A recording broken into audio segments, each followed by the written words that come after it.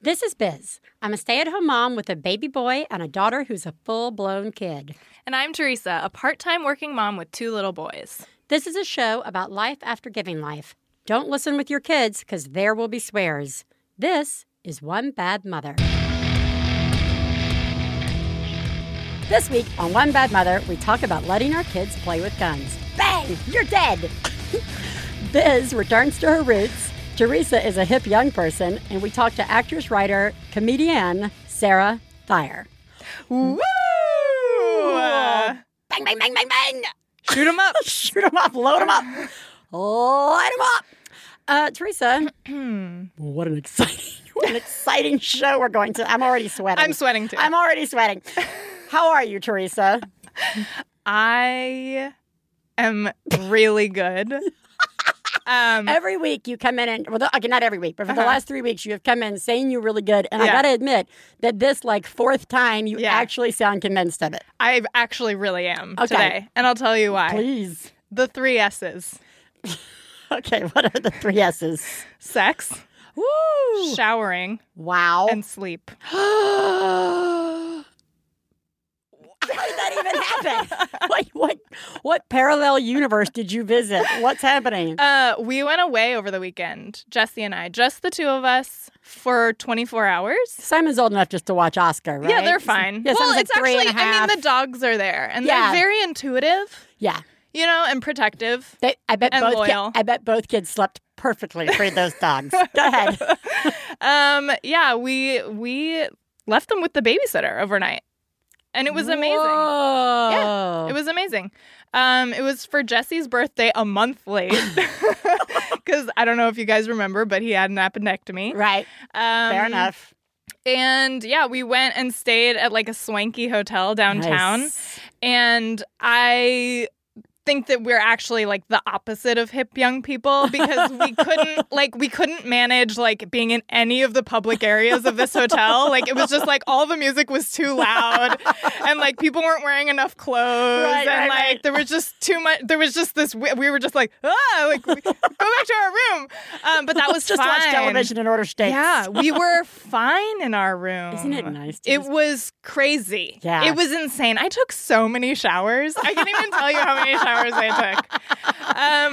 We had a great time. And nice. I will say, I'm the queen of saying don't set your expectations too high. Don't expect this to fix your life forever. Okay. But it fixed 2 days of it. It fixed 2 fucking days really well. And then we came home at 9 a.m. Nice. on Sunday morning, and I had the whole day with the kids, and it was fine. It was a good day. Oh, you know what I mean? Yeah, that's I was that's great. Yeah. Good job. Thank you. Good job. Yeah. How are you? I'm good. We are going home to Alabama. Last summer, I kind of had this, K-Bell was in preschool, and the preschool went, year-round. So there was no, it's summer. What are you going to do with summer? Yeah. She went to preschool every day, up until kindergarten.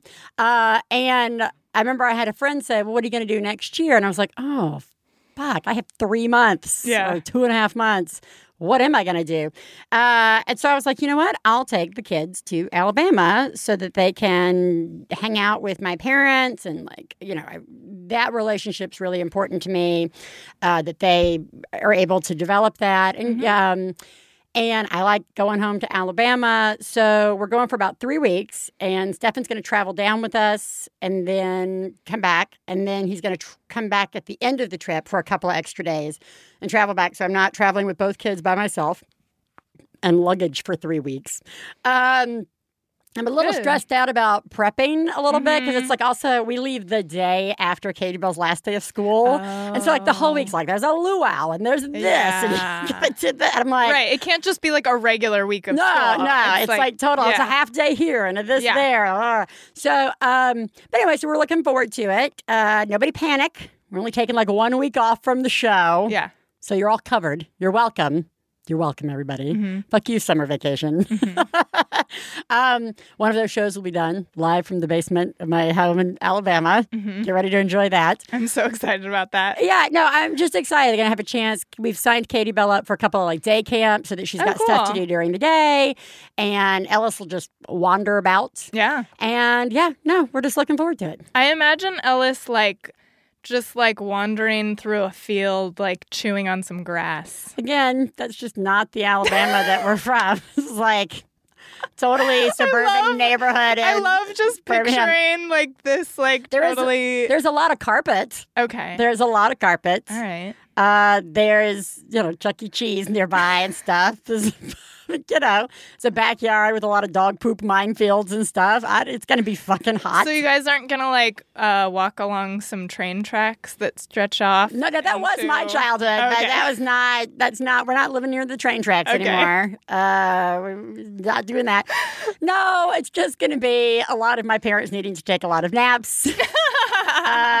Me probably, I think my mother and I were talking the other day and she said, this is going to be so much fun for the kids. And this is going to be so much fun for, us. And I will admit, we're doubtful this is going to be that great for you. I was like, yeah, no, I have a feeling I'm still cooking every night, like doing laundry and like all that stuff. But anyway, it's going to be fine. It'll be fine. Great. It'll be great. At least it's like something different. You know what I mean? It'll be something different. Yeah. And So anyway, so that's exciting. Great. I'm going to miss you. I'm going to miss you. Oh, I know. I'm like, what am I going to do? I have this feeling I'm going to start texting you. We're going to be crazy. Yeah. Because usually if we miss a week, after a few days, I just start texting you about like really unimportant shit. Which is what we normally just share here in this booth. Right. Speaking of unimportant shit. Yeah.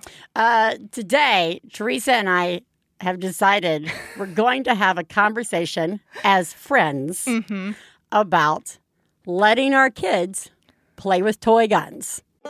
Please take a moment to remember, if you're friends of the hosts of One Bad Mother, you should assume that when we talk about other moms, we're talking about you. If you are married to the hosts of One Bad Mother, we definitely are talking about you. Nothing we say constitutes professional parenting advice. Biz and Theresa's children are brilliant, lovely, and exceedingly extraordinary. Nothing said on this podcast about them implies otherwise.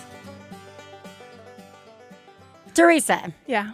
Now that the collective universe listening to this podcast has stopped laughing at us for that statement that I made previously, let's set up a little bit about what led to this. I think it's fair just to say, why are we talking about this today? And I think it's just simply that you texted, it was like a text or something, or you said something to me recently. You were just I said something about Simon wanting to play with the toy gun. Yeah. Wanting me to get him a toy gun. Yeah. And just let's set up our kids' ages again, just real quick. Yeah. That's important. Sure. My older son, Simon, is 3.5. And my younger son, Oscar, is 1.5. Okay. Katie Bell is 5.5. She'll be 6 in August. And Ellis is 18 months, so a year and a half. Yep. Okay, and you had texted me. You were like, "We're not getting him a gun." Yeah, and I just was like, "Oh, Katie Bell was actually playing with my old wooden rubber band gun." Yeah, like 5 minutes ago. Yeah, and then we were like, "We should." And then we were like, "Oh, we can't be friends anymore." Yeah. Well, it was nice knowing you. Flush down the toilet. I was like, actually, maybe we should try and talk about it on the show. Yeah. Because we've really run out of things, guys, to talk about in terms of parenting. And so we were talking about, all right, let's talk about what we personally want to do with our kids with guns. And we want to preface this with, this is not a discussion about gun control or real guns in your houses or anything. I mean, like, those things may kind of come up in the course of the discussion. I think that would be a different That's a totally different discussion. Yeah. And this is about letting your kids play shooting. Shooting game. Yeah, shooting. Like shoot 'em up. Playing that they're playing guns. Shooting. Right. With guns. Yeah. Right. And 2, we want to prove that we can share our own personal thoughts about this and not destroy our friendship. Yeah. That's a goal. That's an important goal. I think that might be the primary goal. This is a show less about toy guns and more of a show of can people remain friends talking about their personal parenting styles. And also, I think we were saying, like, neither of us went out and, like, specifically did research about, like, what you quote unquote should do about this. Like, what is the right thing to do? We didn't give it the same respect as, say, sleep training or bottle feeding. Yeah, like, neither of us, like, we are really just having a conversation about, like, kind of our gut instincts about this and where we're at right now. Right. And as a third personal goal for me, I'm going to try really hard to listen. Okay. I will too. All right. So let's just lay out right off the bat our positions. Okay. I will actually go first. Yeah, go first. Okay. I am totally fine with my kids playing with toy guns. Okay. And I mean, we will talk further about that, but that's just that's the initial statement. Okay. Yeah, and I'm the opposite. I don't want my kids to play with toy guns. I don't want them to play that they're shooting. Right. And the reason I'm separating that out is because I just will tell this quick story about what's going on with Simon is that he's really into Toy Story right now. And in Toy Story 1, if anybody has watched it a quadrillion times recently like I have, you may recall that in the opening scene, Andy, the little boy, is playing that Potato Head has a little green gun and is saying, "This is a stick-up. Right. Don't anybody move." And he's a bad guy. And he has a green plastic gun. Right. And for the last few months, Simon's been watching this over and over, and he's really into Toy Story, and he really likes reenacting the little scenes with his own toys. Sure. Some of which he has, and others of which he sort of pretends that this toy is standing in for the toy on the movie. Right. What he didn't have was a gun. He did not even have a word for what that green thing was. Right. He literally had had no word for that. There's really no reason to have been talking about guns by 3%. It just never, it's never come up, and I guess it hasn't come up at school either. Yeah. Because he didn't know what that was. We talked about what it was, and then he began asking for one, and when I said I wasn't going to get him one, he wanted me to help him make one.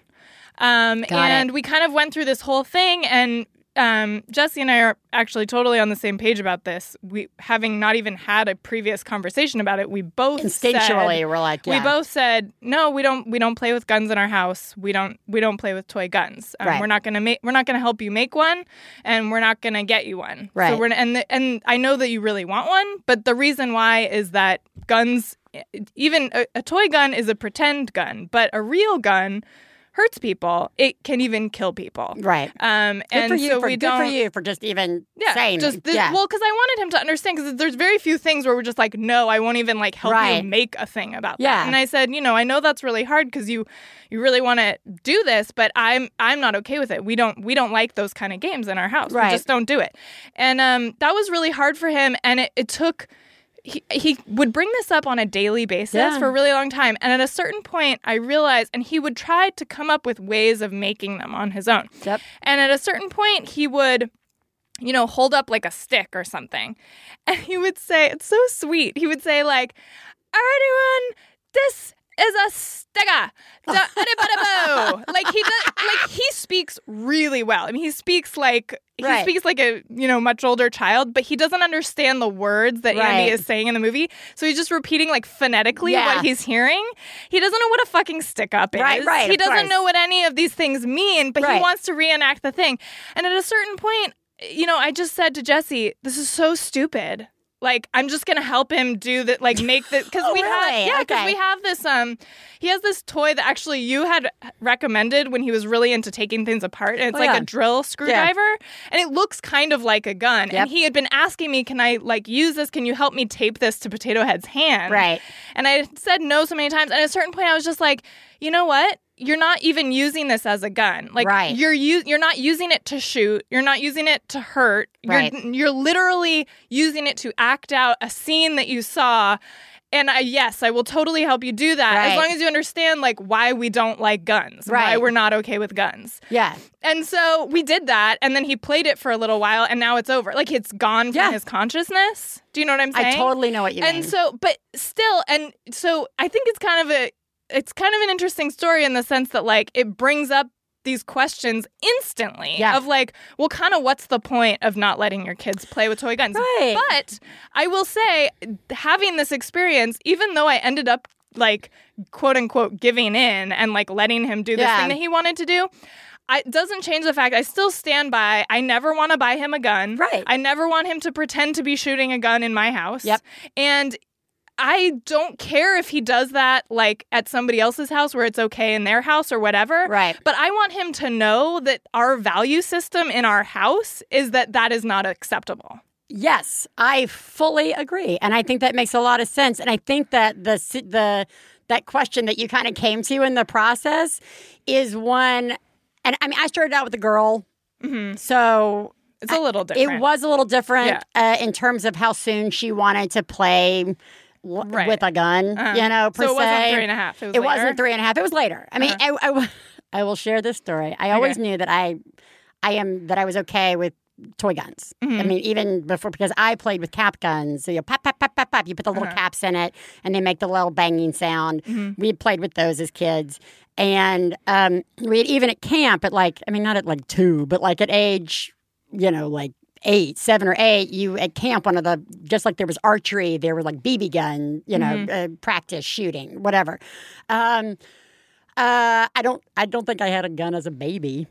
You know what I mean? Like, but I can remember because Stefan and I did sketch comedy in New York. There was in the prop box when we had Katie Bell a bunch of like sort of shotgun looking, you know, all these guns that we used. You mean your sketches. Own personal prop box that you keep in your house? Okay, that we used to. Prop box of toy guns that of course were like spray painted black because we were using them on stage and like all this stuff. And there was like one day when she was like 18 months, probably the same age as Ellis, that like she picked one up out of the prop box. And I did say to Stefan, that's weird. That is weird looking. And I'm not sure I like my baby holding a toy gun. Yeah. So like, which is fair. So why didn't you like seeing your baby holding a toy gun? Because if it was a bright orange gun, I might not have actually had as big of an issue with it. But this was such a realistic gun. It's sort of like watching her for the first time watching television a little bit. Yeah. It's like a weird thing. It's like ruining her innocence or something. Well, yeah, it's an adult thing in a baby's hand. So I like, for me, I'll just set my thing up real quick. Yeah. For me, I certainly think there's a right age for letting a kid play with a toy gun. Okay? And that's when my child can understand anything I want to share with them about what guns are. For me, the only gun we have in the house right now that they can play with is it's an old wooden rubber band gun. You hook the rubber band on one end, ratchet it back with a little, you know, contraption in the gun, and then it is totally a piece of wood with the rubber band. But when she wants to play with it, we talk about guns. Like we've talked about guns in the past in general because, like, let's say we watched a Mythbusters when she was like 4.5 or 5, and they always do gun stuff on the show.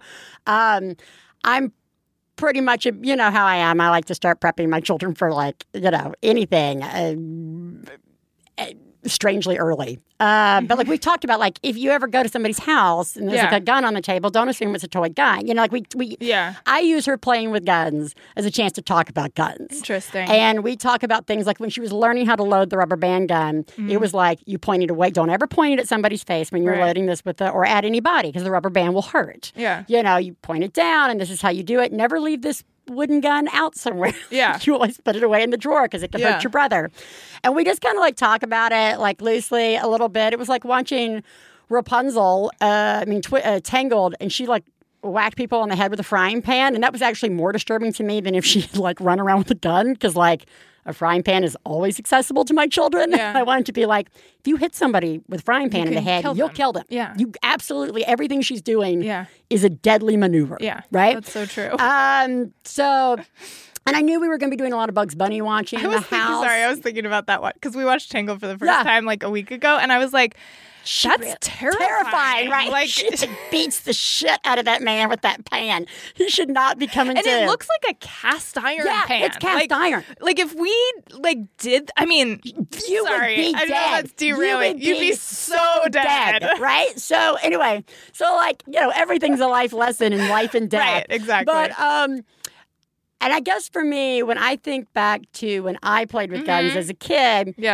it was never about killing somebody. It was sort of like what you were talking about. The gun was always a toy. It was a prop in a larger creative play. I wasn't going out to play, let's go shoot somebody. Yeah. If I was playing We just played G.I. Joe, which was not even a very good version of G.I. Joe. We just ran around and hid under leaves and we're like, G.I. Joe, like, shot or whatever. But like, it was such a prop versus a real weapon. I wasn't using it like there was a disconnect for me. Right. And Stefan was actually raised the same way you were. I mean, you're raising your kids, no guns. They were never going to buy him a gun.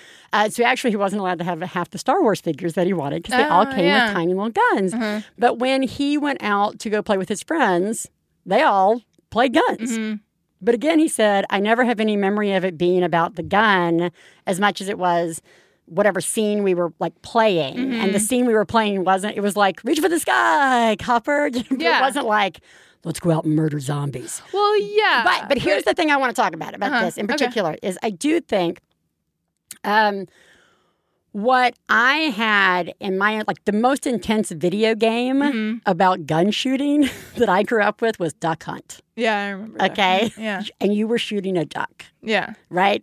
While a lot of kids have older brothers and sisters or parents who are playing some pretty intense video games where guns are absolutely used. Oh, totally. For death. For death and in a toy situation. Yeah. And I do wonder, I just know that there are different.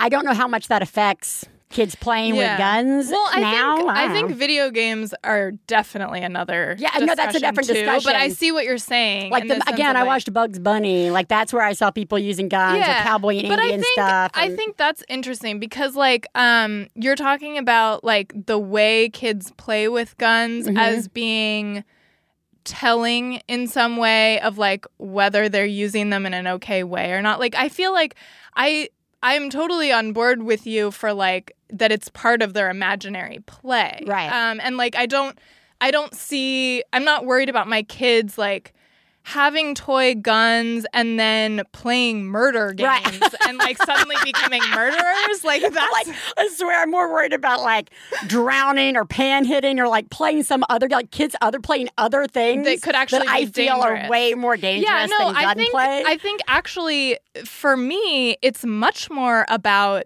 that. Sorry to go to this place, but like for me, like guns are the scariest thing I can pretty much think of. Right. Like they're for death. They're for killing. It's a machine for killing. Yes. And so for me, like not allowing guns, toy guns and toy shooting play in my house is just a way of saying like our value system is very just anti-gun, period. Like, and it's not, I'm fully on board for like I even would use like if a kid wanted to play pretend about shooting and killing someone and like kind of working out the imaginary play of like you're dead now and what does that mean or now whatever. That's to me that's like I kind of feel like that's important for them to like think about these things and work that stuff out. And imaginary play, I think, is so valuable and needed for kids, like as they are growing and developing.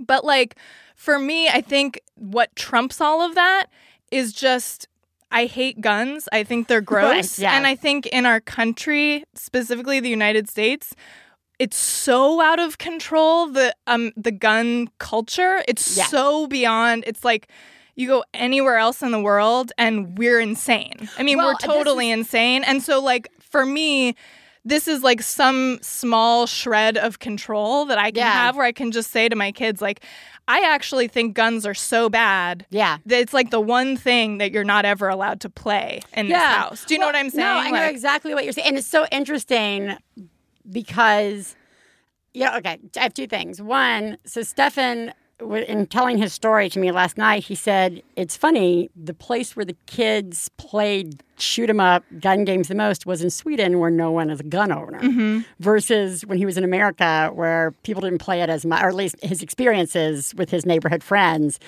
The most gunplay happened in the and that's not like a ha-ha. That's more of a, it wasn't that interesting that like even... is it because there was such a disconnect from what guns did that there was maybe more gunplay, or maybe just it doesn't really matter per se? Yeah. But that does not negate what you're saying, because I fully agree that our gun culture is totally out of control. I grew up in a heavy gun culture area of the world, Alabama. I will say I can only speak to. I don't remember there being guns in our house until I was much older and like somebody died and like we inherited guns. Yeah. And then like later my mother had a gun. Anyway, whatever. Yeah. But my friends, I grew up like in elementary school with kids whose families hunted and they hunted. Totally. And and here's the funny thing is I've always, at least in my personal experiences, because the homes that I went into locked everything up. There was never, it was like such part of their culture to be responsible and safe that when we played, you still weren't playing, I'm going out to kill you. You know what I mean? Yeah. Like it was like the Mr. Potato Head all the time. Totally. Right? Yeah. But I do know, it's interesting. I totally agree with everything you're saying. I actually agree with what you're like. I actually really, the part about what you were saying that I really like is that like what you're doing with the rubber band gun does give you an opportunity to talk about guns all the time. You know what I mean? Like and both, like here's the thing. Both choices are allowing us to talk to our kids about guns. Yeah. And I think actually if I were going to turn this into a totally different direction now, which I've decided I might try and do. Okay. We're great parents, everybody. We're so great. But I will say that when you said we're not letting our kids play with guns, I have another friend who doesn't let their kids play with guns, but they don't even talk about guns outside of guns are bad. Yeah. The end. Yeah. Like the more they can just shield their son from knowing about guns, like somehow that's going to prevent any gun interaction ever, which to me leads to my concerns with people like eliminating the gun thing altogether is what do you do when your kid runs into the kid who's been playing, Mortal Kombat? Yeah. Like what do you do when your kid's surrounded by those, these types of kids and they don't know what to do? Because it leads me to that whole line of thinking of I don't ever want my kids to have sex.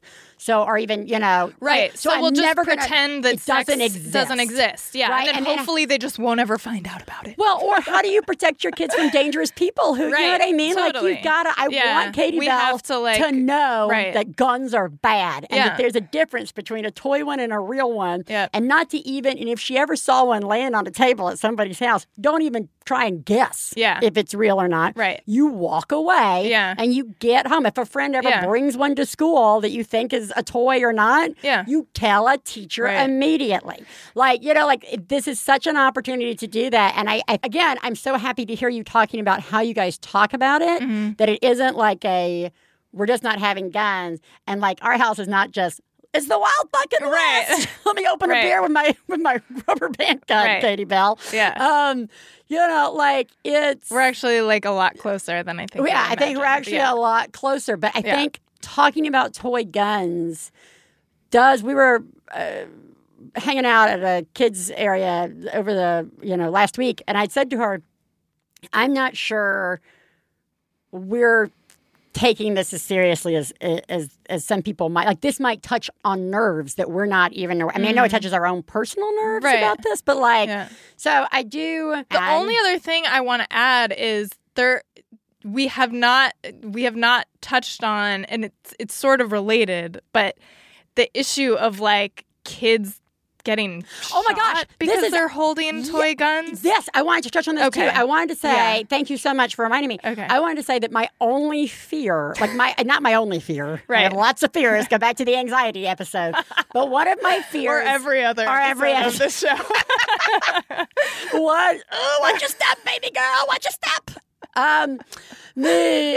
Is Katie Bell can run around the house with that wooden toy gun all she wants, and that's fine.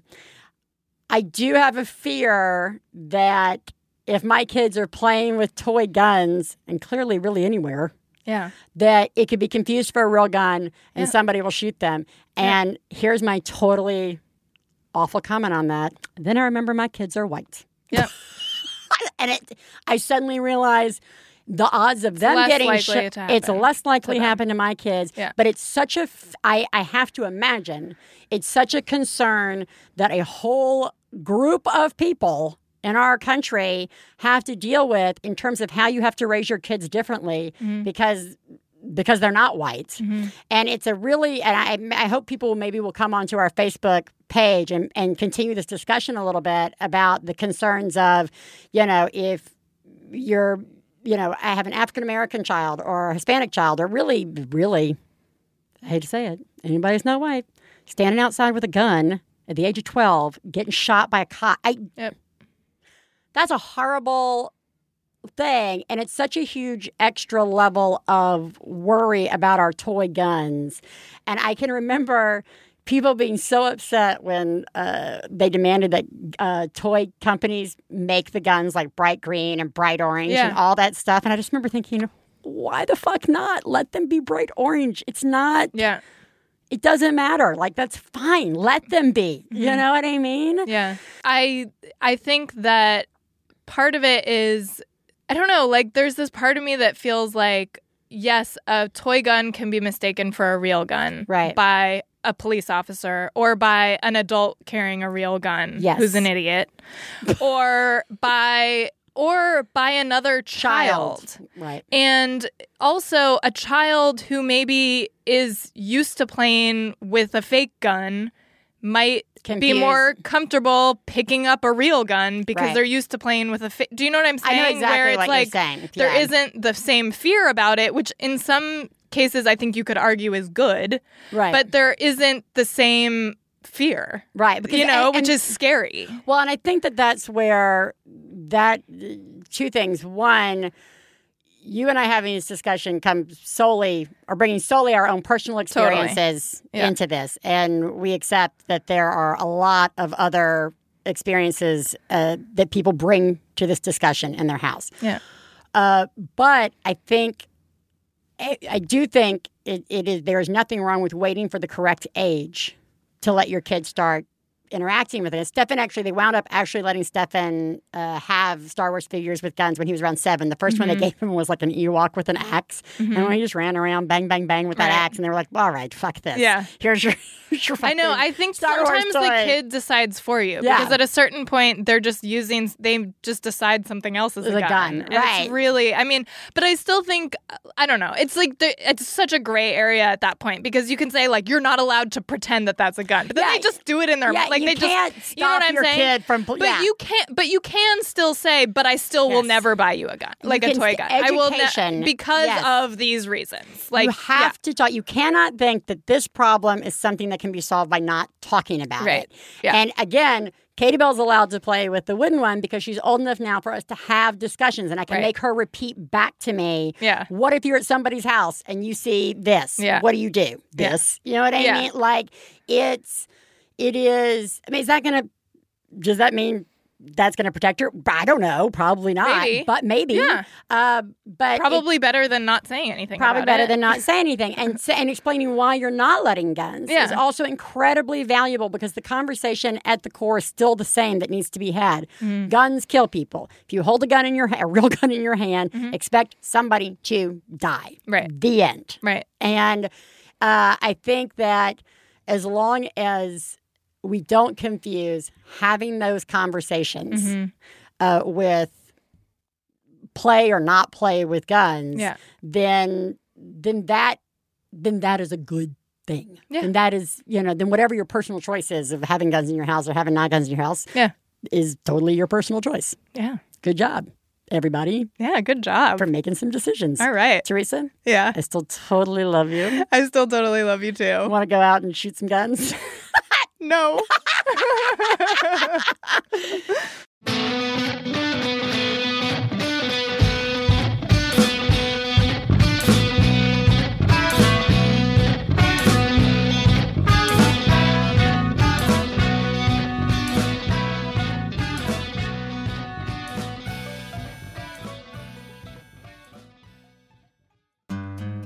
If you enjoy this show and are looking to get into audio production, you should apply for Max Fun's very first production fellow position. It's a year-long contract position where we'll offer training and you'll work hands-on for Max Fun shows like this one.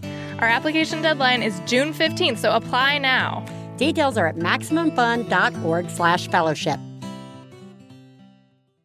Hey, you know what it's time for? This week's Genius and Fails. This is the part of the show where we share our genius moment of the week, as well as our failures, and feel better about ourselves by hearing yours. You can share some of your own by calling 206-350-9485. That's 206-350-9485. Theresa. Yeah. Genius fail time. Oh, good. Let's move on to something much less awkward and talk about how great we are. Wow. Oh, my God. Oh, my God. I saw what you did. Oh, my God. I'm paying attention. Wow. You, Mom, are a genius. Oh, my God. That's fucking genius. We have had these faucets in our house ever since we moved in that are like a little bit hard to turn on and off in our bathroom. Really? And like they're kind of sharp. Like I've almost like cut myself on them. I think they're just like really shitty. Like they probably were discounted or whatever. Yeah. So I like have to wash Simon's hands for him every time, you know? Yeah. And like turn it on, turn it off, do all the stuff. And then like I realized at school the other day, like he can totally wash his own hands, like all the steps by himself, like no big deal. Like totally good at it at this point. He's probably been doing it for a year at school. Like you, Mom. You know? Right. Yeah. But it's just because I can't let him do this on our faucets. The faucets are really hard to use and they're sharp. I don't want him to like cut himself. But it occurred to me it's not like that expensive to get a new faucet. And so we just picked out like a nice new faucet that is like really easy with like the handles that are really easy for the kids to maneuver. Yeah. And we got it, we like installed it, and like he has a little stool that he can pull up. He can reach everything. That's he can reach his soap, he can reach the water, he can reach the towel to dry his hands. And he does it. Like he does it. He does it when I ask him to. Yeah. And he does it even when I don't ask him to, like when he's done with a meal and his hands are sticky. Yeah. I'll hear him in there. He goes in, washes his hands, and he's done. And like it's just, I mean, it just feels like a game changer. It's total game changer because it's like, you know, it's like 5 times a day, like at least. That's you know what I mean? And now he's doing it. Isn't it great to be like, that's a problem? Yeah. Oh, and I solved it. Yeah. Ah, that's good. Yeah, thanks. Okay. I had one of the S's this weekend. Nice. And should we guess which one? My S was for scheduling it. Oh. Stefan and I had a date night on Saturday night, and it was very nice. But like the night before, or like the days leading up, it's like, oh, we're going on a date night. And Stefan's like, give me the eye. Yeah. And I'm like, every night I'm just like, I'm so fucking tired. Yeah. So I finally looked at him like the Friday night, and I was like, tomorrow night, it's happening. No matter what. And I not only had you had to like psych yourself I had to like up. put it out into the universe and say it to him so it's accountable. Yeah. Right? And it did. Yes. And it was so it was scheduling, sex, and success. Yes. Your own 3 S's. Yeah, my own personal 3 S's. I love it. Scheduling's always involved, guys, in my Good S's. job. You're welcome, family listeners. Yeah. Hi there, one bad mother. I'm not sure if this is going to be a rant at the lack of quality spaces for mothers in airports or a genius for momming up, but I just pumped in the open in Atlanta's airport because my only choices for pumping breast milk on my business trip was a public family bathroom. I don't make my lunch in the bathroom, so why would they expect me to make my baby's lunch in the bathroom? Nice. So I said, fuck that. I'm going to mom up. I'm going to sit on the floor by the window, look out the window, eat my lunch, and pump my breast milk for my baby. So let's see if we can get some airports to get on the ball, because fuck that. I was really not excited about it, but I figure if one of us does it, then someone else might do it. And if enough of us start pumping in the middle of the terminal at the airport, they might actually give us some proper facilities. So there's a rant, a fail, a genius. I'm not sure what it is, but you guys are doing awesome. Have a great day. What it is it is a, oh my fucking God, that's genius. Yeah. And I hear you and see that you did that. Yeah. And I am paying attention, and good fucking job. Seriously. Good job. Yeah, good job. That's awesome. That was awesome. Yeah. Failures. Fail. You suck.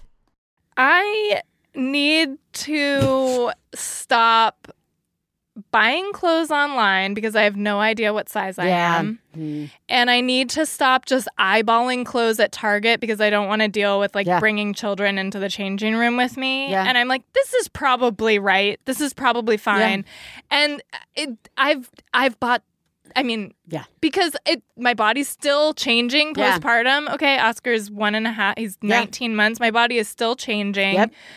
And I also still can't figure out what my style is and what I'm wearing. I can't, everything is just different now. I can't figure it out. And so I am, and a lot of stuff that fits me now is old, and I don't, it's just, everything fits differently, and I do need things. But I just don't, I feel like I don't have time to really go shopping and really try things on slowly and do I really like this? It's it's always an emergency, and I'm there and I'm rushing with the baby, and I'm like, oh, these pretty much work. I think they're good, and I get it, or I just get it online, and then I'm right, and it's just, and I can't for the life of me figure out what size I am. I know. I'm buying things in six. I'll buy a small pants and a large shirt. You know what I mean? It's I can't.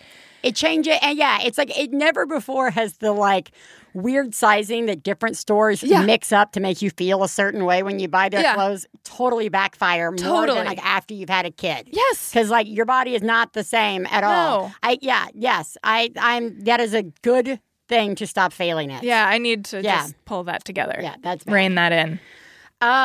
So Stefan and I had our amazing date night. And this is really more of a Stefan fail, but I'm going to share. You're welcome. The next morning, and me. The next morning, Stefan gets up to get the kids and get pancakes ready for our Sunday morning pancake day. And while I'm sound asleep, I have a dream in which Stefan just starts bringing dishes that he says are clean and dumping them in the bed, but they're fucking filthy. And one of them contains blackberries that stains my quilt, my favorite quilt. And I know that I'm not going to be able to get, and I'm having this panic attack of why are you doing this? Why are you bringing these things in here? These aren't clean. This is are you a fucking idiot? Yeah. What is your problem? I'm so absolutely furious with Stefan in my dream. And a minute later, he actually in real life wakes me up because we don't have buttermilk and he's going to go get butter, but I have to get on up now and deal with this. And I was just that blackberry stain, I still am convinced that it's somewhere in the house. It's there. And it just ruined everything. Oh. I was so mad at him for the first half of the day. It just was great. Stefan's you were always so mad at me. And I'm always doing the worst things in your dreams. My baby has a horrible cough, and of course there's no medicine I can give him because he's only 6 months.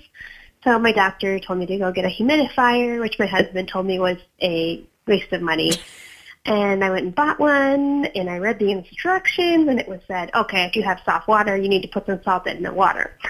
So I did, and apparently I put too much in because I went to get my baby after his 2-hour nap with the humidifier on, and I walked into a steam room where I could hardly see my hand in front of my face. So, I'm really glad I did not cook my baby to death. There's condensation on the ceiling, on the walls, on the windows. And the condensation on the ceiling is this nasty, yellow color that looks like pee. And so now I get to dump all the water out of the humidifier, frantically wipe down the entire room before my husband gets home so he can't say, I told you so. Bye. A lot. I just that's impressive. That is impressive. That is a powerful humidifier. I kind of want to know what she was using because I can't. I never get mine. It's so dry here. Yeah, it's instant that the steam is gone. It's or there's just a weird spot right in front, but it never is filling up the already incredibly small room. And I'm just well, that just made the carpet damp. Right. And this is up on a shelf. Yeah. That's not. Yeah. Well, you're doing a horrible job. Yeah. Awful. Sorry. Yeah. You are the greatest mom I've ever known. I love you, I love you. When I have a problem, I call you on Theresa. Yes. Let's call a mom. Great. Good. This week, we are calling Sarah Thyre, who is an actress and writer who's appeared on Late Night with Conan O'Brien and Strangers with Candy, and has recently entered the world of podcasting with her podcast Crybabies that she hosts with Susan Orlean. She is also adding her voice acting talents to the Netflix original series All Hail King Julian. Welcome, Sarah. Hi. You're not going to do any like beep, boop, beep, beep, beep, beep, boop sound effects of calling me? I could. Hold on. Beep, boop, boop, boop, beep, boop, boop. I know. It's always a much quicker connection than most guests hear from expect. You guys. Yeah. Suddenly we're just here with you in your house. Yeah. It is strange, though, that I love unannounced, uninvited guests. Let's talk about parenting, Sarah. What are you doing right now? Let's actually start with the first question we always ask all of our guests, which is, who lives in your house? Well, my husband, Andy, and my two children. I have a 14-year-old son named Will and a 9-year-old daughter named Mercy. And we have two dogs named Kiwi and Tango. We rescued because we're great people. Good job. Really? That makes yes, they're mutts, but I don't go around bragging about it. I saw a woman wearing a dog rescue. This was a few weeks ago here in L.A. I saw a woman wearing a dog rescue T-shirt stepping distastefully over a homeless person. And I was like, that's my problem. That's my issue with dog rescue people. That pretty much nails it. Nailed it. Yeah. Whenever I see those bumper stickers that say, who rescued who? I'm always like, we basically rescued our dogs. Like, sorry, but I mean, I love my dogs, but like we did rescue them. I don't call it a favor when they shit on my floor all the time. Right, exactly. We also have a bird that's very screechy and just totally attached to it, in love with my husband and hates the rest of it. And there are times where I look around my house and I'm like, I never wanted any of this. I never wanted dogs shitting on the floor or birds screeching. Like, how did I end up in this? Not even situation? like the husband? Not even the husband, just like, fuck this shit. You know what happened is that our son has a tree nut allergy, and so we couldn't get pets for a long time. And finally, my husband's like, let's go get a bird. He's not allergic to birds. Yeah. He's allergic to a lot of animals, too. And then they brought this bird home, and guess what one of the major components in bird food is? Isn't it nuts? Nuts. Yeah, wouldn't it be nuts? So I'm like looking at these pistachios like, are you kidding me? But of course, it's best to just accept that free will is an illusion in life, and then you can move on and enjoy yourself. So for me to accept that I had no part in getting the bird or the dogs or anything, but now I'm probably at least half responsible for cleaning up after them is the best thing for me to, just to be zen about it, I should say. Well, you're welcome. Good job. You're welcome. Very good job. You're killing it. Well, I want to talk about Crybabies briefly. Okay. You have 5 seconds to tell me about Crybabies. No, talk to me a little bit about Crybabies. I really like the goal of the show, what you guys are talking about. But I would like you to explain it to our audience and what you guys kind of do every other week. Okay. Well, Paul Scheer got our orders from Earwolf to, set up kind of a sister company called Wolf Pop, and it was like a pop culture, a group of pop culture podcasts. And he asked me if I'd be interested in doing one, and I was in one of those modes, which I'm sure you guys probably do this too, where you're like, this year's New Year's resolution, I'm just going to say yes to everything. I have not and then usually the very place. next year's New Year's resolution is, I'm going to learn to say no to it. Yeah. But I was in my yes mode, so I said, sure.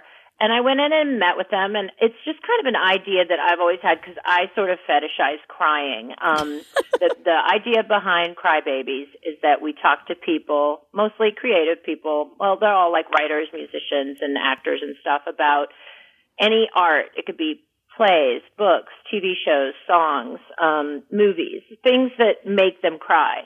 And sometimes it's things that they watch on purpose because they know it's going to make them cry. Other times it could be something very surprising. But I just always wanted, it's a particular interest of mine because I love crying. And I often go see movies by myself so I don't feel judged by my fellow companions that I'm crying or anything. I don't have to feel self-conscious when I go see a movie by myself, and I can let myself cry at maybe moments that are not appropriate to cry at, because that does happen to me sometimes, especially now that I'm moving into middle age, and I'm still getting like a huge geyser period, but I do feel like it's the last gasp of the period.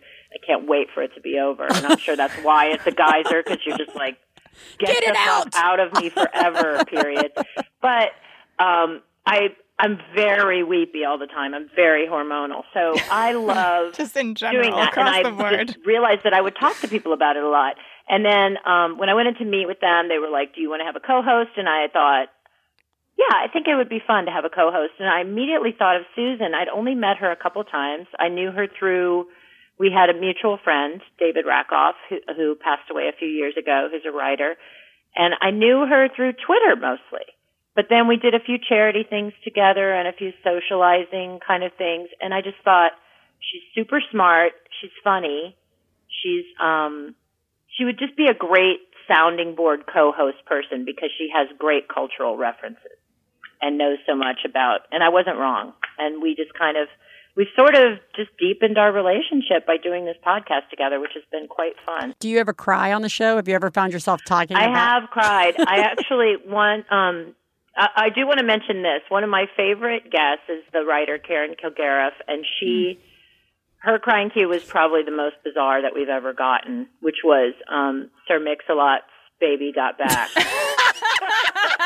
Which she cried about because she felt like when she was becoming a teenager, one of the first things she got was a bigger butt, a round butt. That was like her first sign of femininity, and she hadn't seen it celebrated anywhere. She'd just kind of seen it judged. So she wept when she heard that song riding along in the car with her girlfriends, which I loved. But on the same episode as Karen, my mom was visiting, my mom, Nancy Thyre, and we had her on as a guest. And one of the things, she had great cues, and she had more than because, we just didn't have time to get to all of them. But she had great cues, but one of them really surprised me. I didn't know that my mom had ever seen the movie of The Elephant Man. I thought, it's David Lynch. It's too weird for my mom. She's pretty, she likes PBS, and that's about it.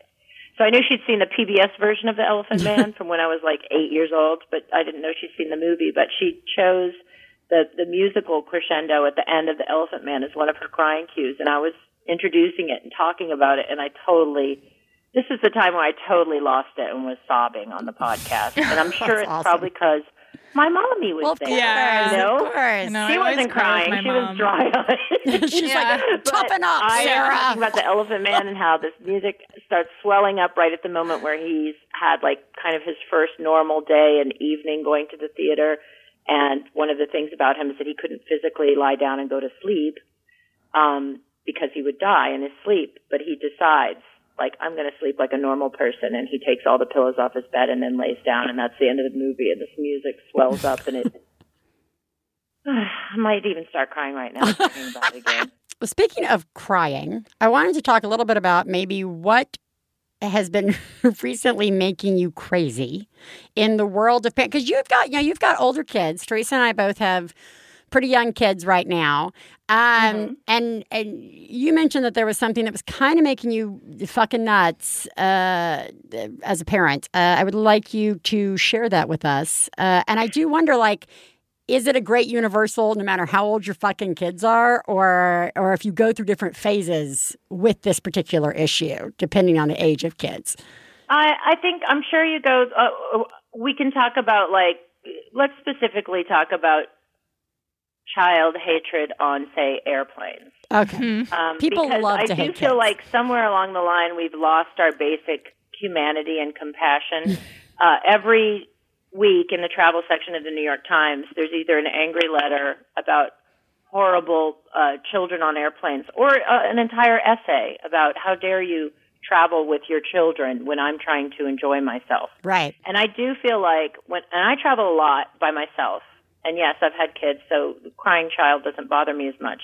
But I also have headphones and Xanax. Yeah. And those two things, if you're an adult without children, or you know what? I take Xanax when I fly with my children sometimes because It makes me a lot nicer. I'm not worried about crashing and dying the entire time.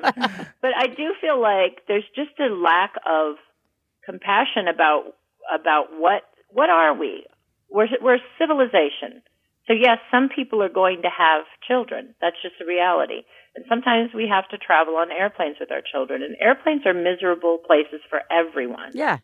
But if there's some way that we can find within ourselves to take our Xanax, put on our noise-canceling headphones, if we're child-free, and maybe not glare at people with children.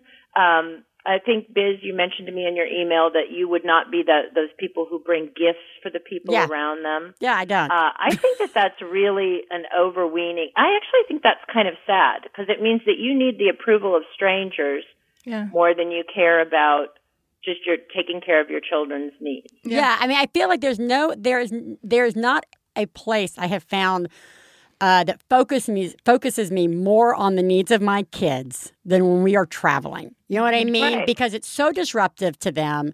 It's so like, sure, I want them to not scream the entire fucking time. But you know what? My second kid is a screamer.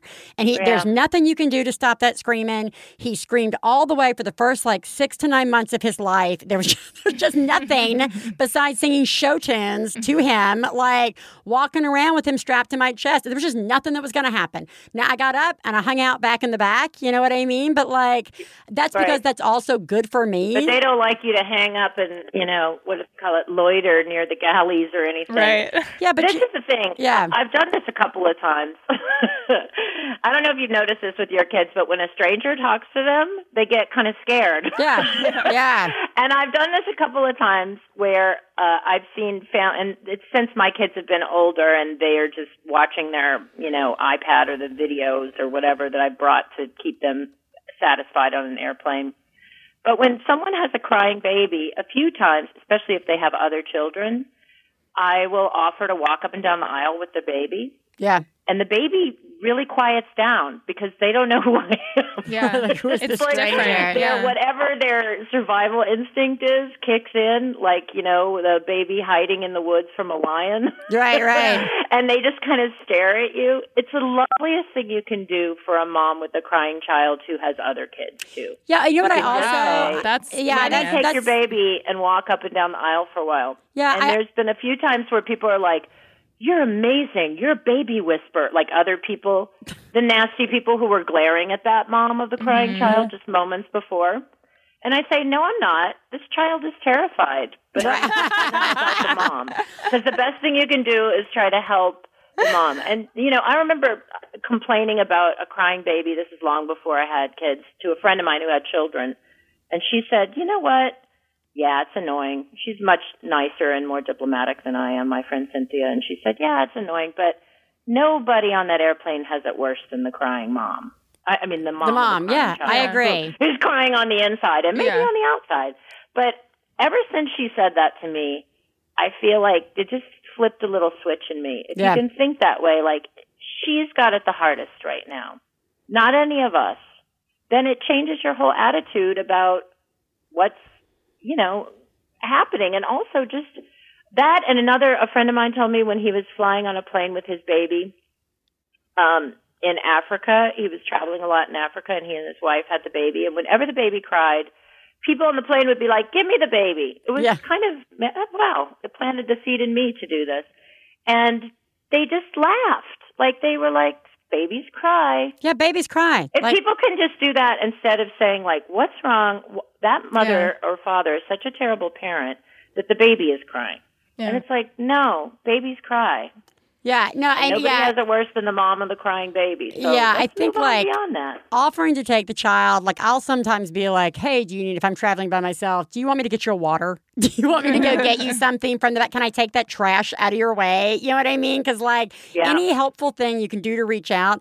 And as I was saying to you in our email exchange, I find grown-ups to be really worse than kids because they know better. a lot of the times, and like they yell, they listen to their headphones too loud, and it's just rough. You know what I mean? Like things, adults do stuff to piss me off on planes all the time, but you don't see a letter to the New York Times of me talking about them farting it up or like eating stinky eggs or talking about how they swear to God they understand God now. You know what I mean? Because they're a college kid who just had like 18 philosophy classes.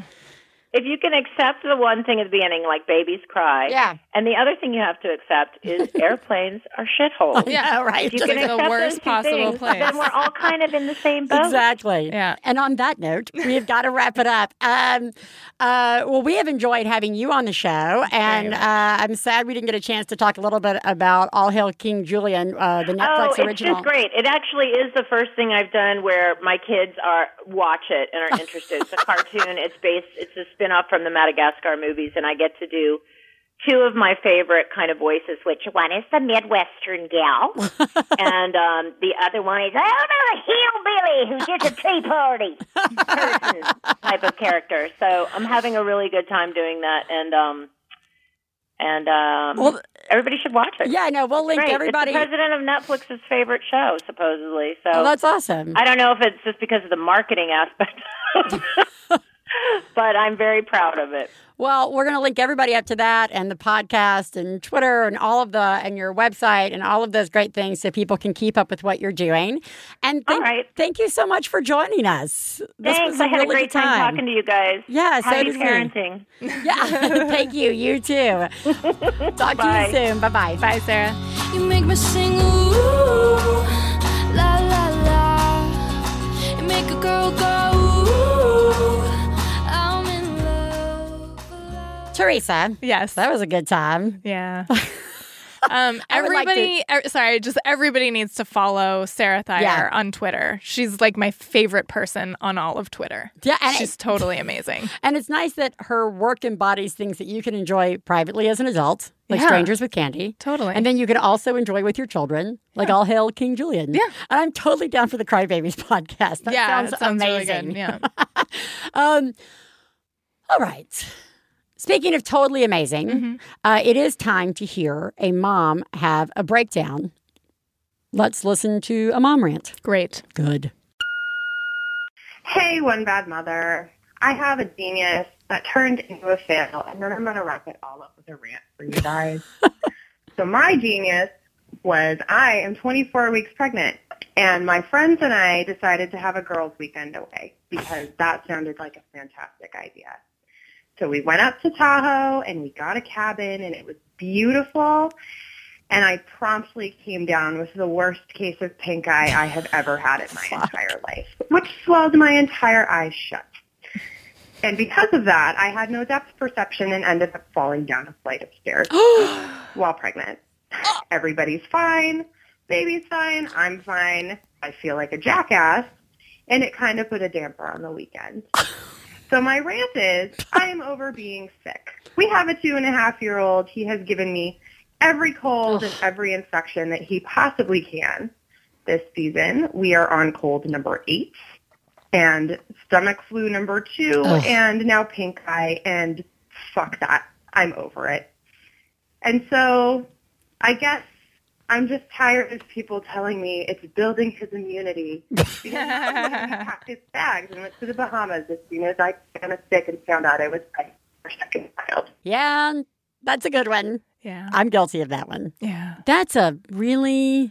Sadly, part of her stuff got kind of lost, so we didn't get to hear the rest of how horrible everything is right now. But I feel like leading up to the call cutting out, things were pretty bad. That was totally rant-worthy. Yeah. Yeah, like, start out good. Let's go out on a little trip. Yeah. You get fucking pink eye is the worst to get. It's totally the worst. It's really and falling down the stairs is really scary. I know. I remember we were at Disneyland. And I just missed a chair altogether and fell when I was pregnant, and I fell back on the edge of one of these Pinocchio fireplaces, whatever. And it's like that combination of, oh my God, my baby, oh my God, my own body.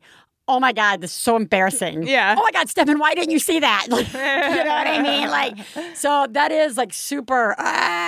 And then being told repeatedly, Yeah. It's building your kid's immune system. It does make you want to punch somebody in the face and build their pain immune system. Yeah.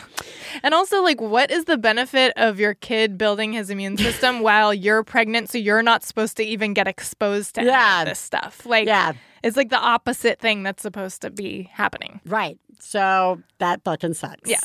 But you are doing a great job. Yeah. And you should go back to Tahoe. Sure. Anytime. Yeah. Get that kid out. Yeah. Leave him with somebody. Give them pink eye. Just wear gloves and a mask all the time. And then go have an amazing weekend in Tahoe. With your girlfriends. With your girlfriends. Well, you're doing a very good job. Yeah. Theresa, what did we learn today?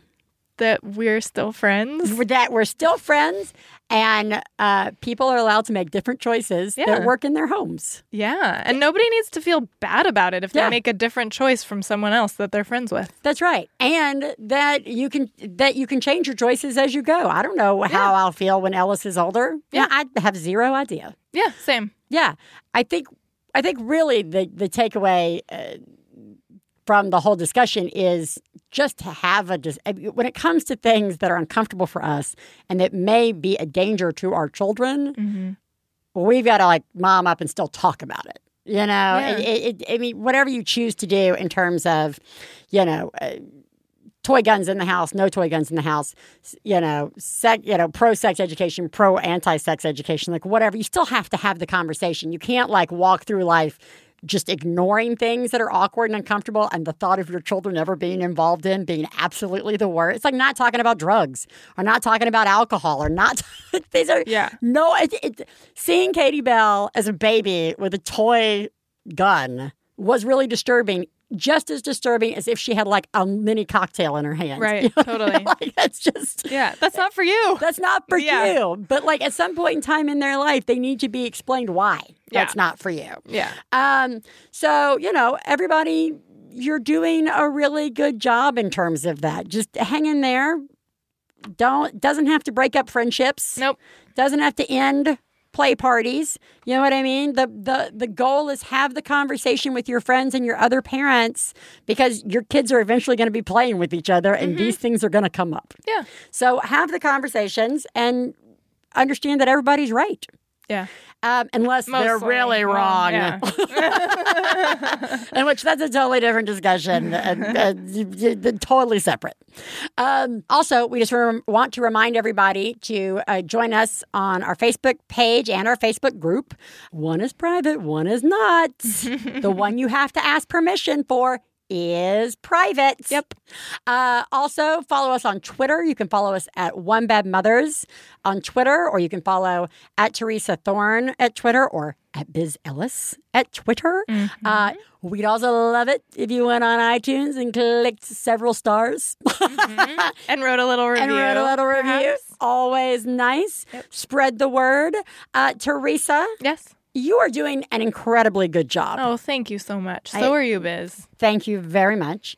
Everybody, you are doing a good job. Yeah, you guys are. Summer, guys. Let's all go have some summer. Oh, yeah. Have a great time in Alabama. Thank you. And even while I'm there, we will still talk to you guys next week. Yeah. Bye. Bye.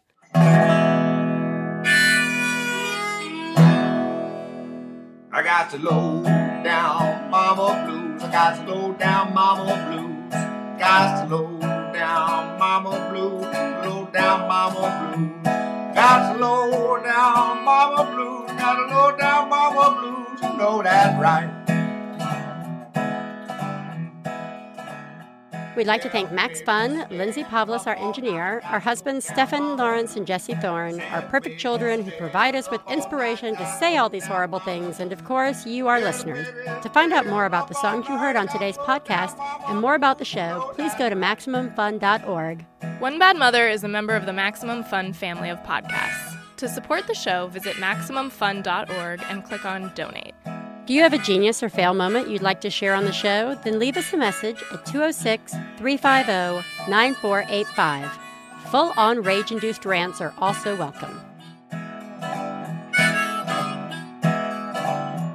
Well, Daddy, baby, fussing fight, got low down mama blues. Oh, said Daddy, baby, fussing fight, got low down mama. MaximumFun.org. Comedy and culture. Artist owned. Listener supported.